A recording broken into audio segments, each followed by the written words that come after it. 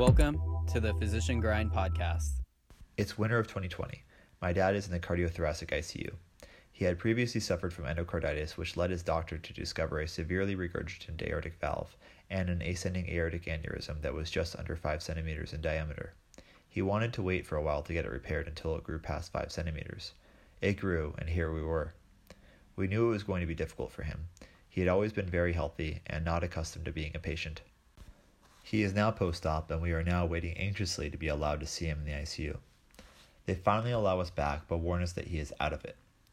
When we see him, he is delirious and pulling at all of his lines and tubes. He has already been extubated, but is still intermittently requiring BiPAP with an oropharyngeal airway. He has 2 mediastinal chest tubes and has a pleural chest tube on each side, as well as a right IJ central line with a Swan-Ganz catheter running through it. He has pulled out the Swan-Ganz, but the remainder of his lines and tubes remain intact. My training kicks in, and I start directing the team of nurses as there is no MD present. I ask for restraints and for Ativan.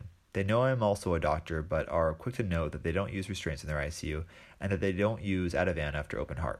So, I'm stuck helping hold my dad's hand and trying to verbally de-escalate him while they slowly up-titrate his Precedex.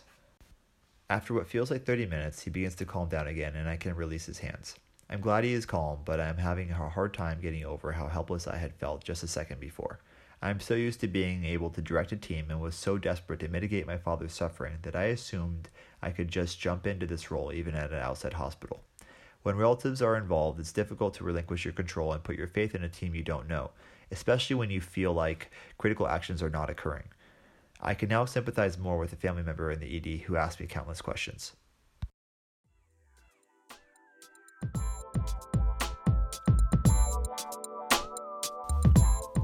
And this wraps up another episode of the Physician Grind podcast. If you like what you heard, please give us a rating and review.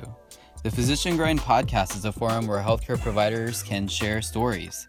If you have a story you'd like to share, email us. Our contact information is in the show notes. Thanks for listening.